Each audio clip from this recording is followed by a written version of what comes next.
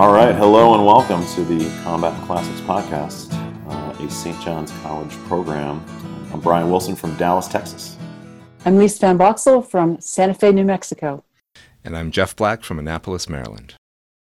Today we're doing Aristophanes' play The Birds, first performed in 414 BC. I think that's right. These are the experts, though, not me. I'm just here for public commentary. And we're going to tee it up to Jeff to intro the play and to start us off with our opening question. Yeah, thank you, Brian. So The Birds is a comedy, and Aristophanes is a writer of comedies. And so one of our challenges is going to be to try and figure out what's funny about this play. The story here is two exiles from Athens, old men, named Euelpides and Paesaretus, are wandering around in search of a better city. They're sick of the lawsuits that they have to endure in Athens. They are guided by some birds that they've purchased, and they make contact with what looks like a loose association of birds. And through their conversation with one of these birds that used to be a human being, oddly enough, eventually Euelpides disappears and Paesaretus becomes a god. And so this very strange turn of events is what we're going to be talking about. Now, why are we interested in talking about a comedy that has that kind of plot in the Combat and Classics podcast series? Well, looks to me at least, and maybe this is something we can talk about, that if you start wondering about whether your city is a good place to live, and one version of that wondering would be wondering about whether your city is a good place to serve in the military for, or to risk your life for, Aristophanes is saying that somehow you're on the road whose end is that you become a god. And so I think looking at that road should be of interest to all of our listeners, I hope. So I wanted to start with this question, guys. What are the events that stand out on this road that Paesaretus takes from the beginning of the play to the end, starting as an exile and ending up, at least in name, as a god? What are the events that stand out for you guys as interesting, and what do the birds have to do with all of this? Maybe just to punctuate a few plot points, sort of handholds, at least to begin with, and we can fill them out. I think I'd like to touch on, first of all, what Pesthatairos says his motivations are for leaving the cities, along with Euelpides. I'll note that Pesthatairos is often compared to Alcibiades, who is really the superlative general in Athens at this time. And there are a couple of jokes in the play to support that theory. One in particular where there's a joke about how somebody who wants a pair of wings so that he can escape difficulties with people he's approaching to recall them back for court trials for charges that are against them. And while the person is gone, the Athenians will seize the property of this person. Well, that's a direct reference, I think, to Alcibiades, who goes out on a mission with a charge against him of having desecrated the Hermes, which are gods in Athens. And his men are very loyal to him. He's as I said, superlative. And so the envious people who are scheming against him and trying to undermine him send him off on a mission with charges against him, and they don't allow him to address the charges before he goes because they know he's too effective at talking to his men and the people. Mm-hmm. So they send him off and then trump up the charges and sort of build up opposition while he's gone. He can't meet it. He can't meet the charges. And then they send for him to come back and probably be killed, at which point he betrays Athens mm-hmm. In order to save his life. So I think that's the background, but we might want to look at how it's presented by Aristophanes here, because it's not exactly that fleshed out. And then they encounter this human being who has been a man but has become a bird, so that he's sort of their source of information as to what's at stake for them or what this might be like. And then one thing in particular interests me that I think we want to discuss, and that is this character, this Alcibiades-like character, Pesthatairos, does become a god. I kept expecting that at the end of the play, he was going to be, the gods would come down and destroy him, and they don't. I mean, he succeeds. But there's this interesting scene where he becomes king of the birds, but he's also eating birds. Yeah. right? And so I think that's a very important thing before we get to the end. So those are sort of my handholds. I'm sure there are others, but that's what I'm hanging on to. How about you guys?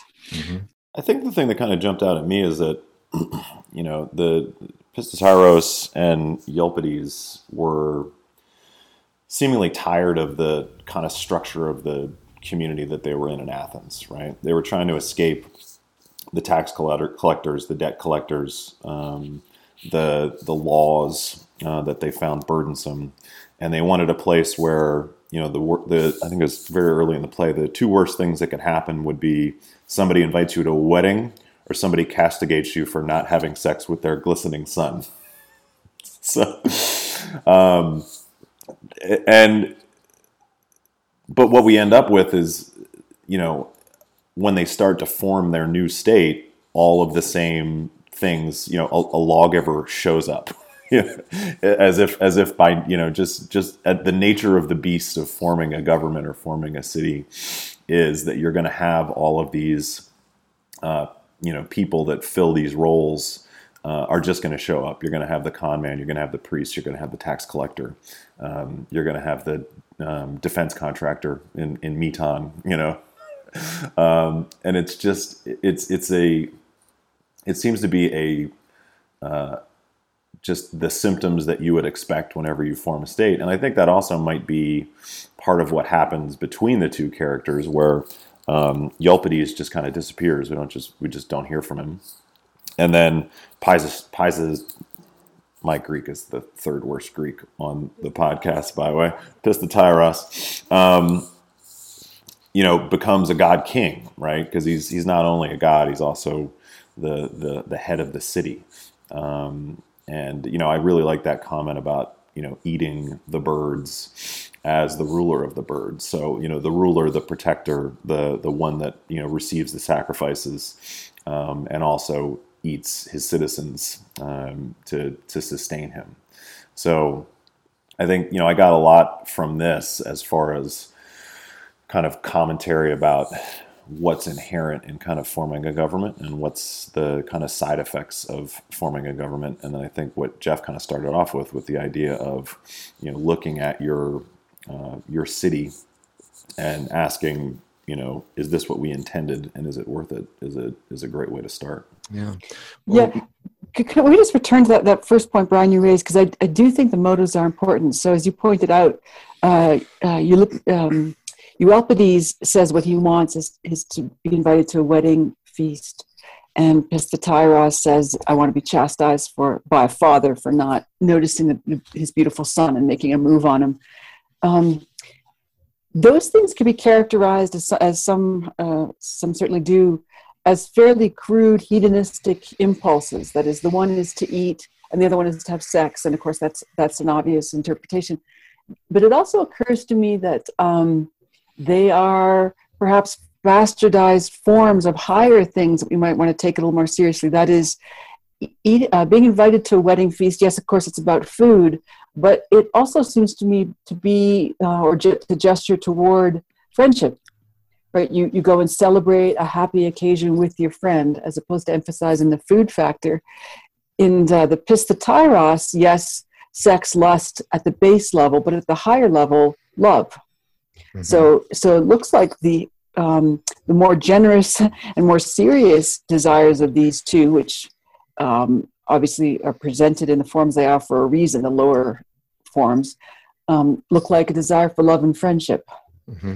Right? And that's the beginning impulse. Yeah, that seems right to me. One of the things that I was struck by is the difference between the very first thing we hear about why they've left Athens, right? In other words, it was a push out of Athens because of too many lawsuits. The difference between that and the city that they claim to be drawn to, it's not like they both say, oh yeah, a city just like Athens but with fewer lawsuits. That's what we want. If anything, these things that they're describing seem like anti-cities or upside-down cities, right? Cities that are the opposite of what cities normally are like, and as such are actually really well fitted to fulfilling some of the desires that human beings have. Right? Yes, and this, yeah. I like the way you put it, the anti-city, the opposite of a city, because very literally, they carve out a space for the city in the sky. So what used to be the ground, the literal ground, is now reversed so that the air becomes the ground. If I tie that back to what I characterize as the higher motivations for this new city, that is love and friendship, it looks like a critique in part of that sort of impulse as the basis for a foundation of a city. That is, that a city might require something other than love and friendship, namely things like laws, as its foundation, and it might aim toward, at its highest level, the sort of level that occupies the realm of the sky in our actual world, metaphorically at least. Love and friendship exists there. But in reversing it, Pisistratos and Euelpides seem to, we have to explore whether and how that works. But let me try and frame it this way. They're trying to found a city on passions for which it's not clear that there are natural limits, right? If they dispense with the law and the gods.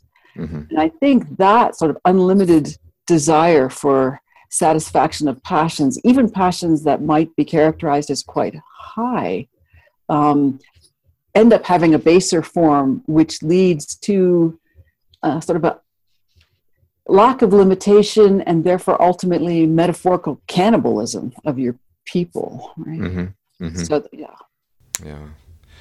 So, maybe if we could just look at one passage, this might be helpful. This is around line 130 in the Birds, and it looks to me like we've swapped Pisistratos and Euelpides in our memories here. Pisistratos is the guy who's going after food, and Euelpides is the guy who's going after sex. But there's just one way of phrasing this that I think underlines the characteristics of their hopes.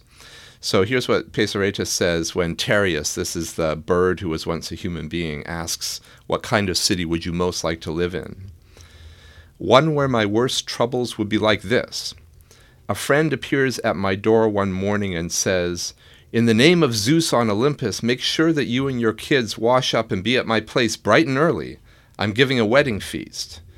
Now don't let me down, otherwise you needn't visit me when I'm in trouble.'" And the end of that is really interesting to me. It's not just that Pisistratos is imagining a city where people are urging him to come to their place to eat, right? But he's also imagining a city where helping somebody out is treated as a privilege, right? In other words, it's not a city whose citizens are characterized by neediness, and maybe base needs especially, that have to be regulated by law because everybody's got them without limit. And, if there were no laws, then people couldn't get along with one another.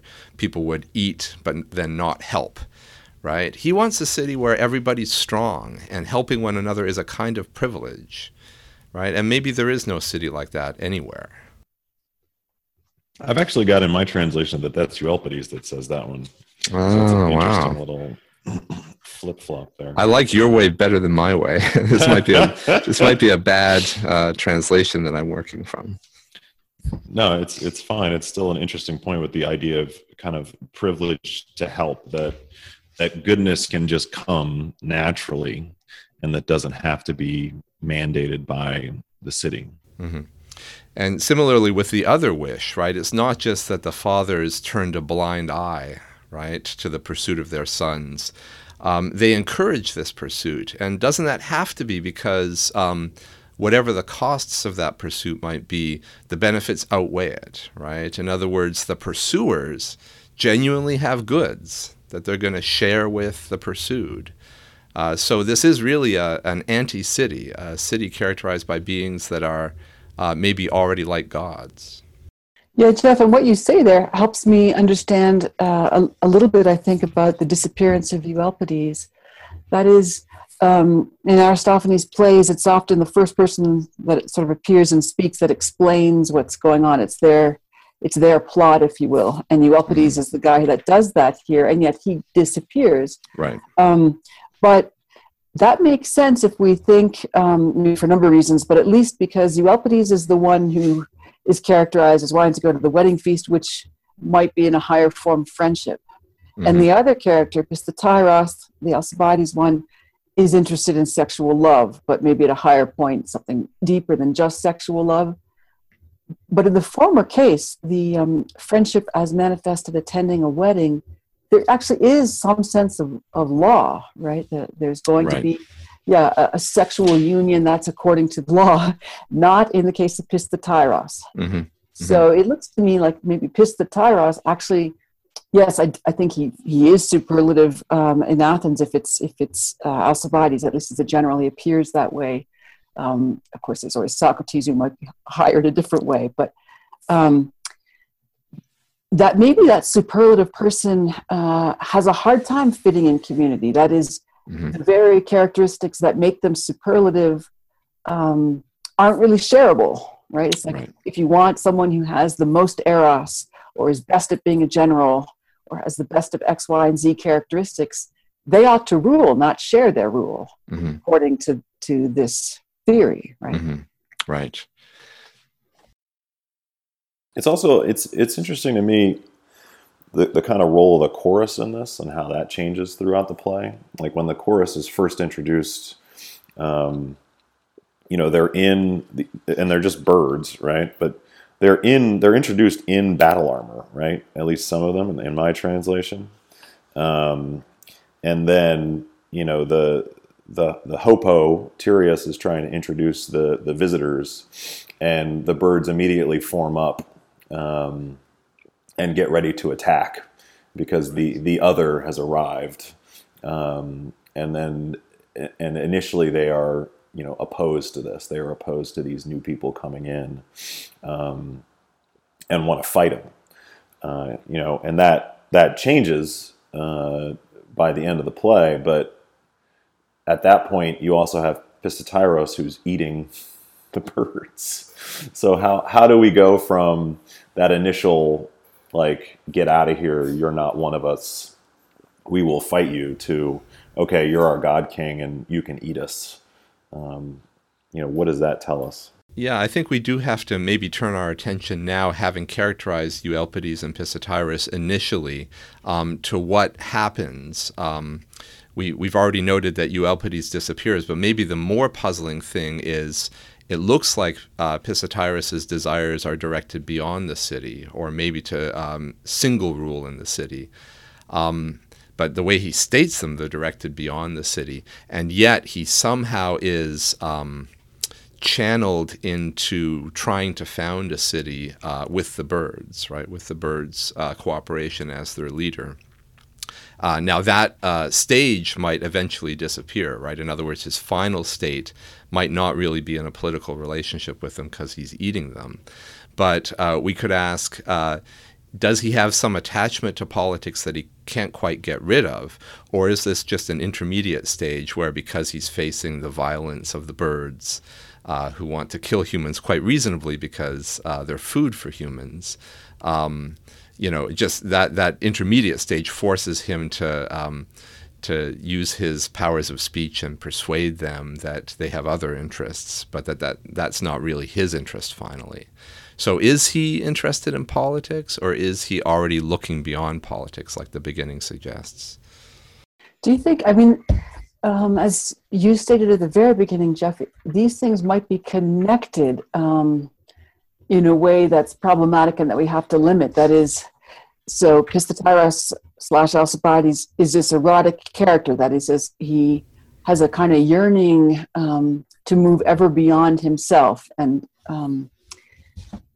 so that accounts again for the sexual lust, but it might also lead to a desire to kind of be king of the world, right? Mm-hmm. And that then might actually move beyond itself to wanting to overthrow the gods, to be a god. So again, this notion of the erotic drive that's just without limits here. Mm-hmm. It looks like it will go as far as it can, and that will include trying to overthrow the gods. Mm-hmm. So if politics is properly understood as ruling and being ruled, then politics is only a phase in this. It's not characteristic of the final desire, right? That the final desire is transpolitical, something like that. Does that seem fair? That does seem fair, yeah. Yeah.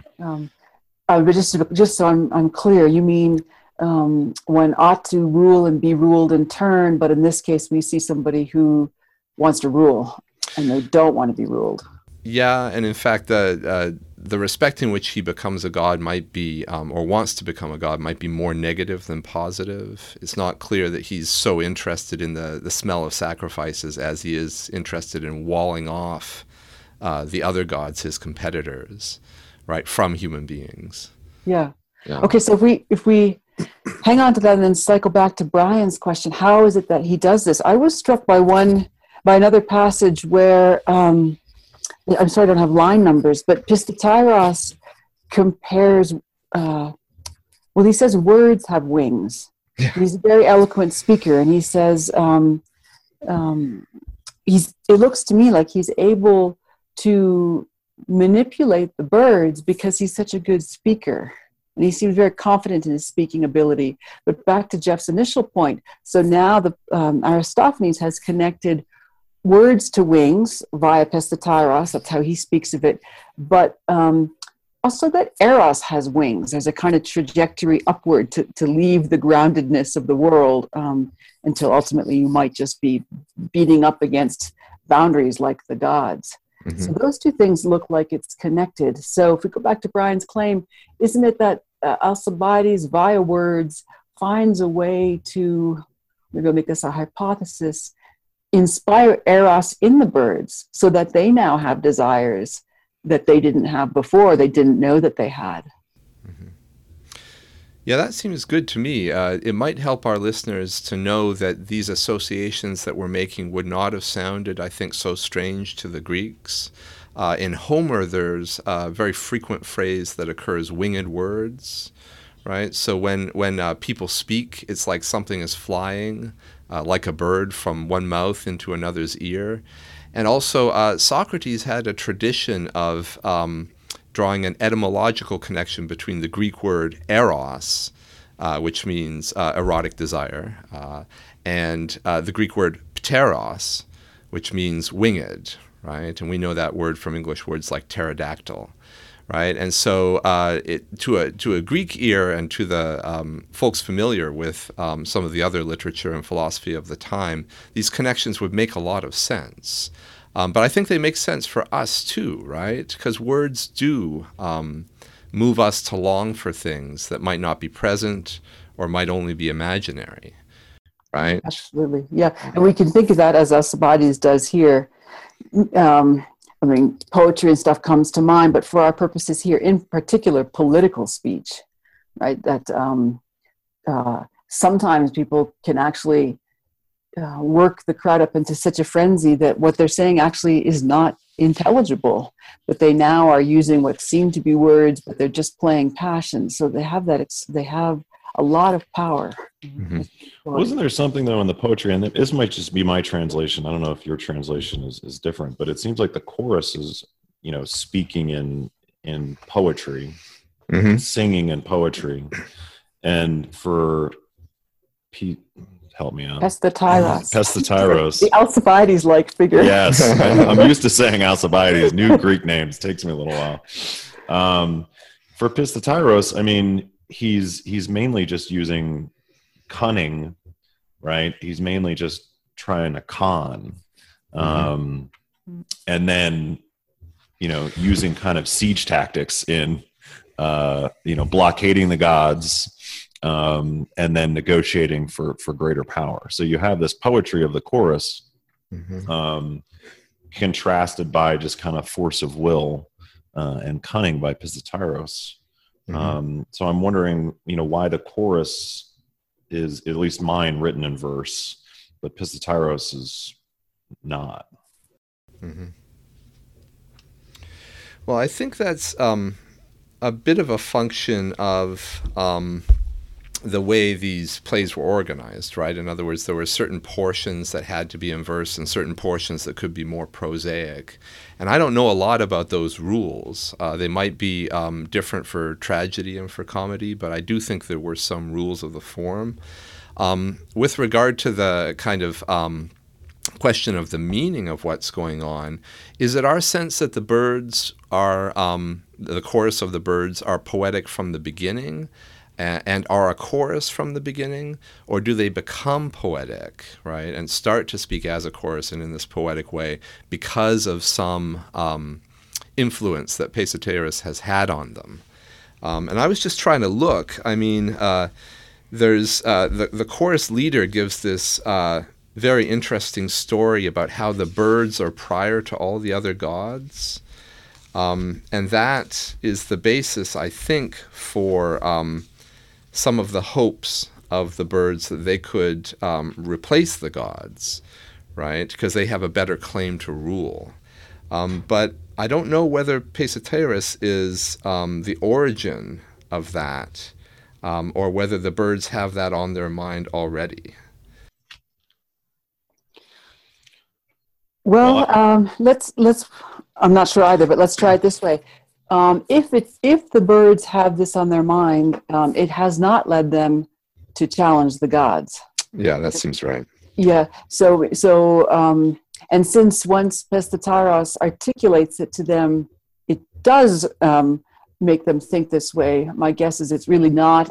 It's not on their mind. Mm-hmm. Although I would note a couple things for somebody who wants to be free of law and have a society maybe founded on love and friendship or baser versions of that. It is strange to appeal to an origin thesis as the justification for rule. In other words, why wouldn't you just jump straight to force? So it seems to suggest maybe there's some actual innate sense among these folks that one ought to have a legitimate claim as opposed to just taking it. Which is, Yeah, I found the part. Let me read you guys a little bit. It looks like this the beautiful language later on that the chorus and the chorus leader use is pure Pesoteris in its origin. So this is around line 465. Pesoteris says he has a special speech all whipped up for the birds. And he says, I think in an aside to Euelpides, for quite some time I've been trying to put something into words, a big juicy utterance that will shatter these birds to the very soul, right? And then his procedure isn't exactly to give a speech. It's almost Socratic. It's a question and answer. And he says things like, didn't you know that you were once kings? Didn't you know that you were born before all the gods? And when the birds say, no, we didn't know that, he says, that's because you're naturally ignorant and uninquisitive, right? And so this beautiful story about the origin of the birds that the birds themselves give voice to later on seems to have come from a kind of, Socratic questioning is not quite right, but a kind of question and answer that puts some thoughts into their heads. Yeah, I think it looks like he's using sophistry or rhetoric as it's in the bad form. Plato's Socrates allows for there to be proper forms too, although he might be the only one who practices that. But it's a perfect example of lying. The passage you read, Jeff, it's helpful. That is, so he takes a people who seems like they don't have ambitions to overthrow the god, appeals to some notion of justice, and then moves them off their attachment to justice by means of shame, right? And ultimately appetites. Eventually, as in the case of Heracles, which we can talk about later, he moves them by their appetites, so inflames them. Yeah. Well, and if you need to found a city, you need a founding myth, right? You need to create some narrative that makes people feel special, right? Whether it's Athens or the Romans or America or whatever, you need something that is concise and cogent in and of itself, as long as you keep the system boundaries tight, but might not stand up to scrutiny. And so it seems like what he's kind of doing with the rhetoric that he's employing right there. And it's super interesting to me because right in that passage, he talks about the different, again, he kind of hits on the different birds, and he talks about the Persian fowl, and he mentions earlier the Libyan bird. And so you have all these birds, which sounds a little bit like Homer as well, where we're kind of listing where all the ships came from. But it's, all these birds are free to go wherever they want. So why would they join a city? Why would they join this static place in the sky and be ruled when they have the freedom to go wherever they want? So what is it about the kind of, is that some kind of commentary on an innate need to join some kind of group, to feel some kind of belonging, even if it doesn't necessarily make sense? Yeah, that reminds me of Jeff's earlier question. So if the birds are flying around, we might think of them as already like passions or erotic insofar as they're winged. But it's only when they sort of become inflamed because of Pestataros is speaking to them that they are willing to settle in a location and form a city.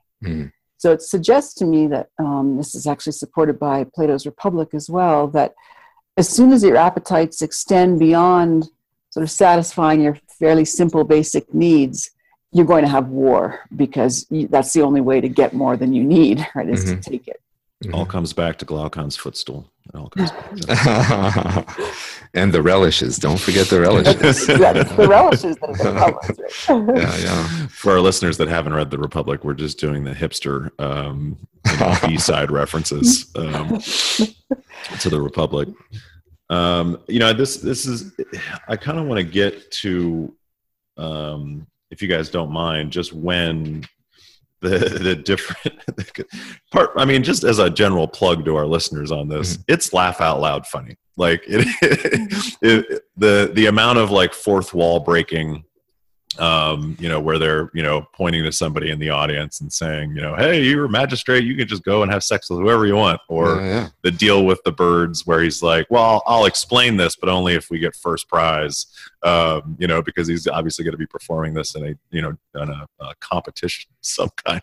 Like, it's literally, if you keep your eyes open for that stuff, it's hilarious. And a big, something that kind of got a lot of laughs from me was when the different characters start showing up, and Pistoteiros is like, where are these people coming from? And you have the priest, and you have the con man, and you have the Meton, the geometrician.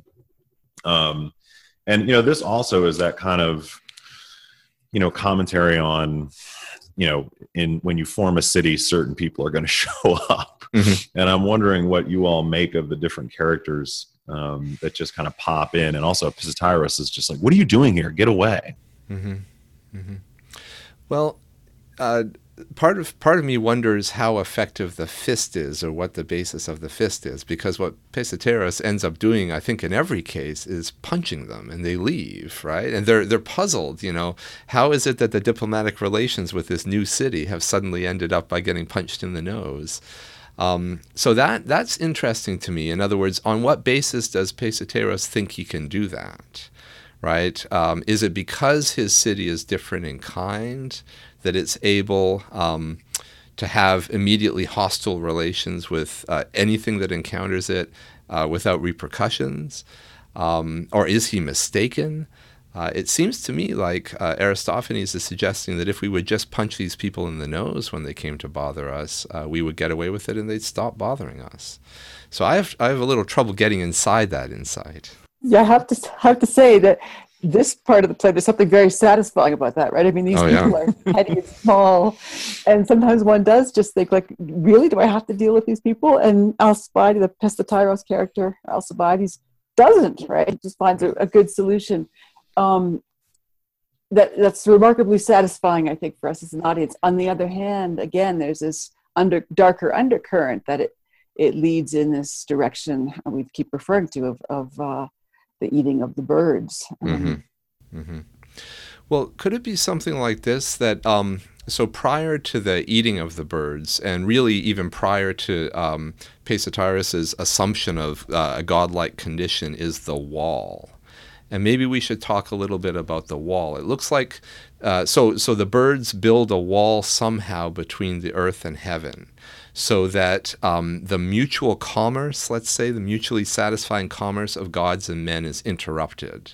And it's either going to be discontinued, or the birds are somehow going to be able to manage it, right? And so gather, what would we say, revenue from a commerce that goes across their borders.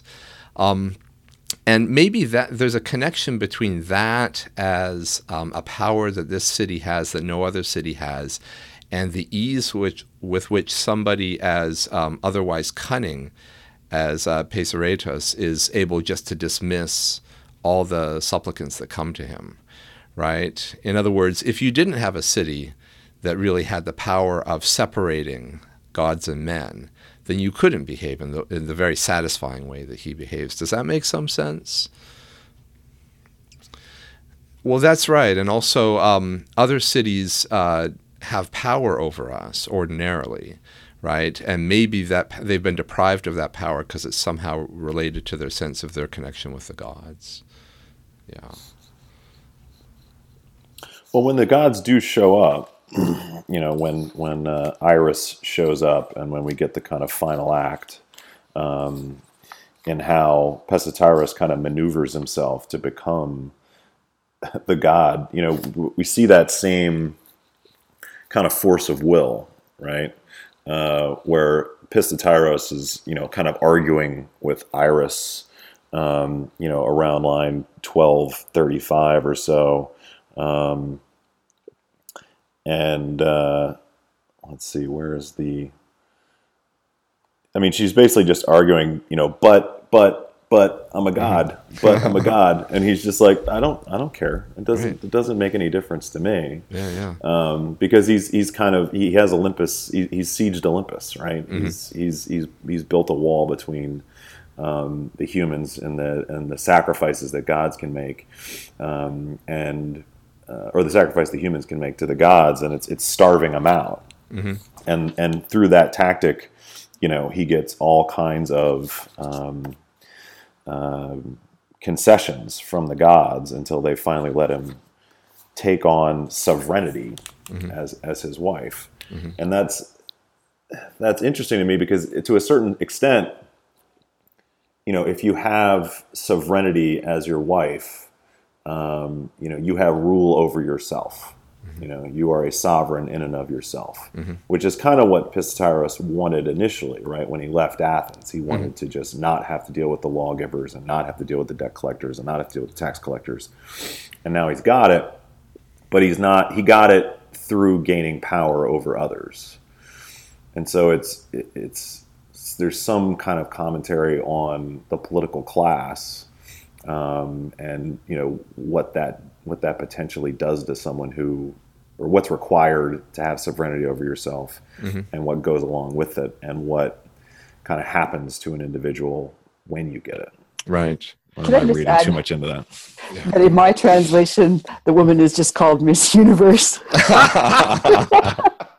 He marries Miss Universe. Oh, that's great. I have Princess, which I think falls between the two somehow. Oh, wow. Yeah, mine is just sovereignty, and it's just called sovereignty. Okay. I don't know if that's the actual, which one is it? Miss Universe is probably the actual Greek term. Probably is, yeah, sounds right.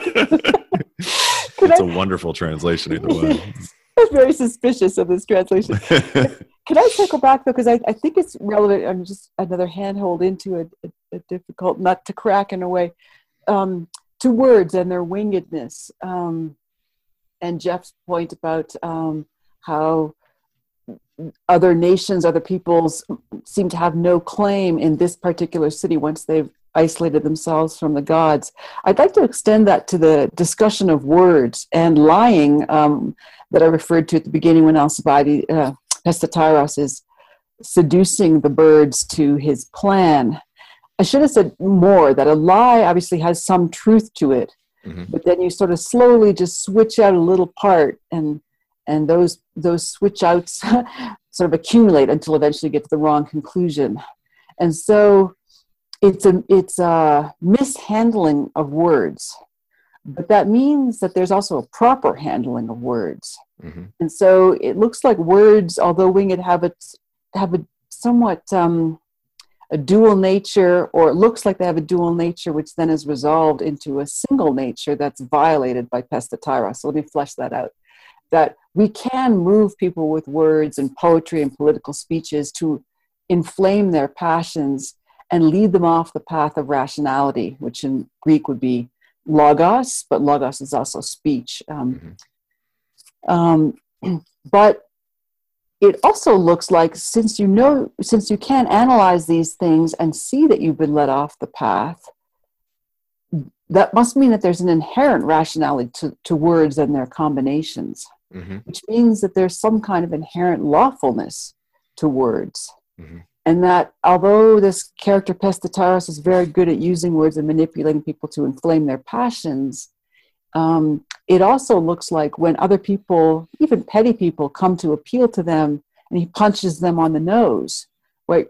We see that really his way of being in this play is not to see the actual rationality that is available to be seen even in his speech. Right? That there's a fundamental violation of that because of an overemphasis on the raw passions without their proper combination with rationality. Can we apply this standard or this way of thinking of an account, right, that even a lying account somehow has within it the basis for a truthful account, to the side of this story that we haven't put so much weight on, which is the side of the gods? I take it one of the claims of the play is that the gods are human beings with wings, right? In other words, they're a cross between humans and birds somehow. They're just humans who can fly. What's the respect in which that's a lie, and what's the respect in which it's true, right? To the extent that it's true, it seems to endorse Pesaretus's procedure. Right? And we would say he literally becomes a god. He's a human being with wings at the end. To the extent that it's a lie or not the whole truth, right? He is not a god. He's just called a god by the end. And I don't quite know how to sort that out. So what is your guys' sense of that question? Well, is Hopo an example of what can happen when you try that? You know, because Hopo or Tereus has kind of done this already, right? He's kind of in charge of the birds. He's left the city, but he didn't found a city, right? And so there was something missing. And so, you know, when he shows up and he's kind of disheveled, at least in my translation, where his kind of feathers are falling off because he tried to be kind of a god, he tried to be a bird and a man, but he just didn't do a really good job of it.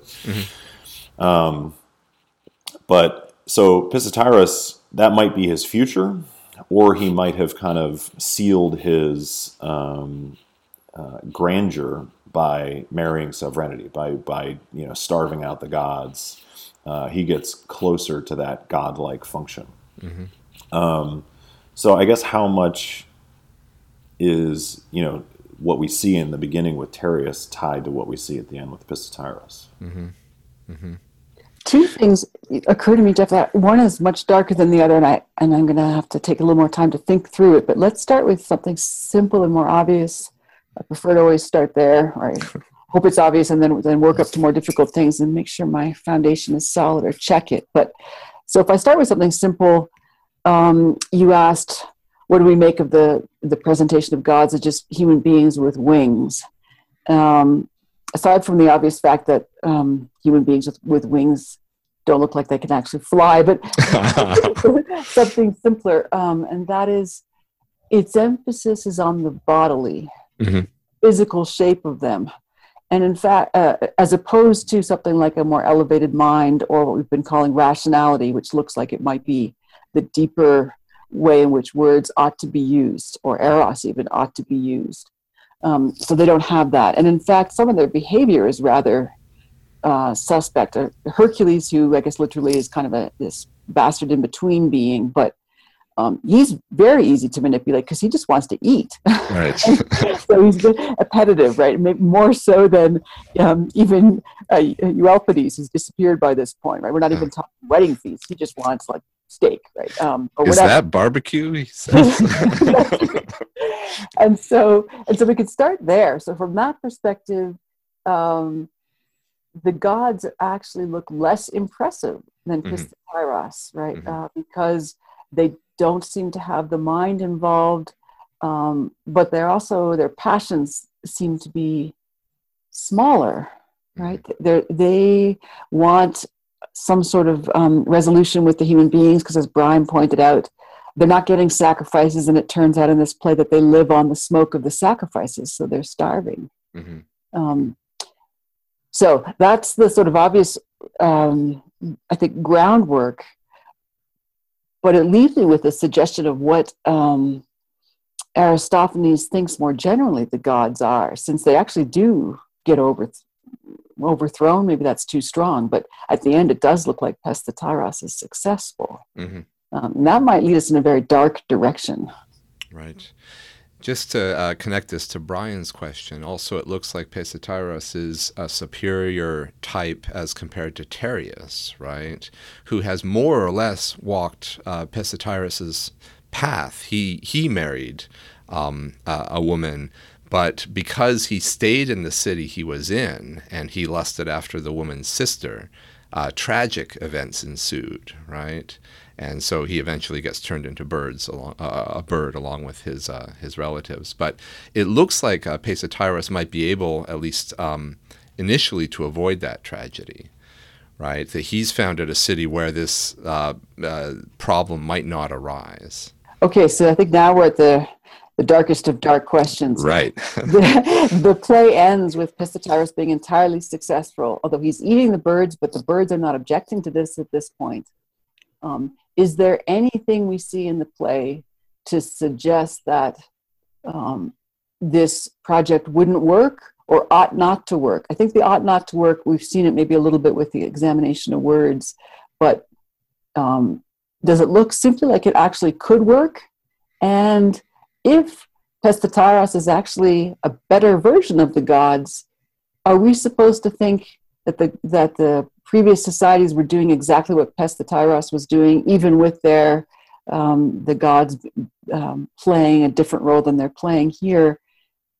But in fact, with Pesthetyros, the situation is some way higher because he's higher. Now, I'm inclined to want to say that can't be right, but we need to know why.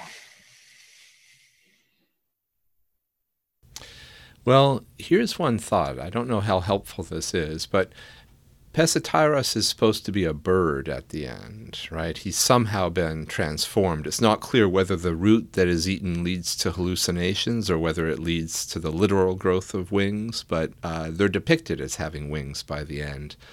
I wonder to what extent that closes off or limits Pesthetyros' attachment to other human beings, right? So I'm thinking of this erotic attachment to boys at the beginning, and I'm wondering whether that persists in the end phase.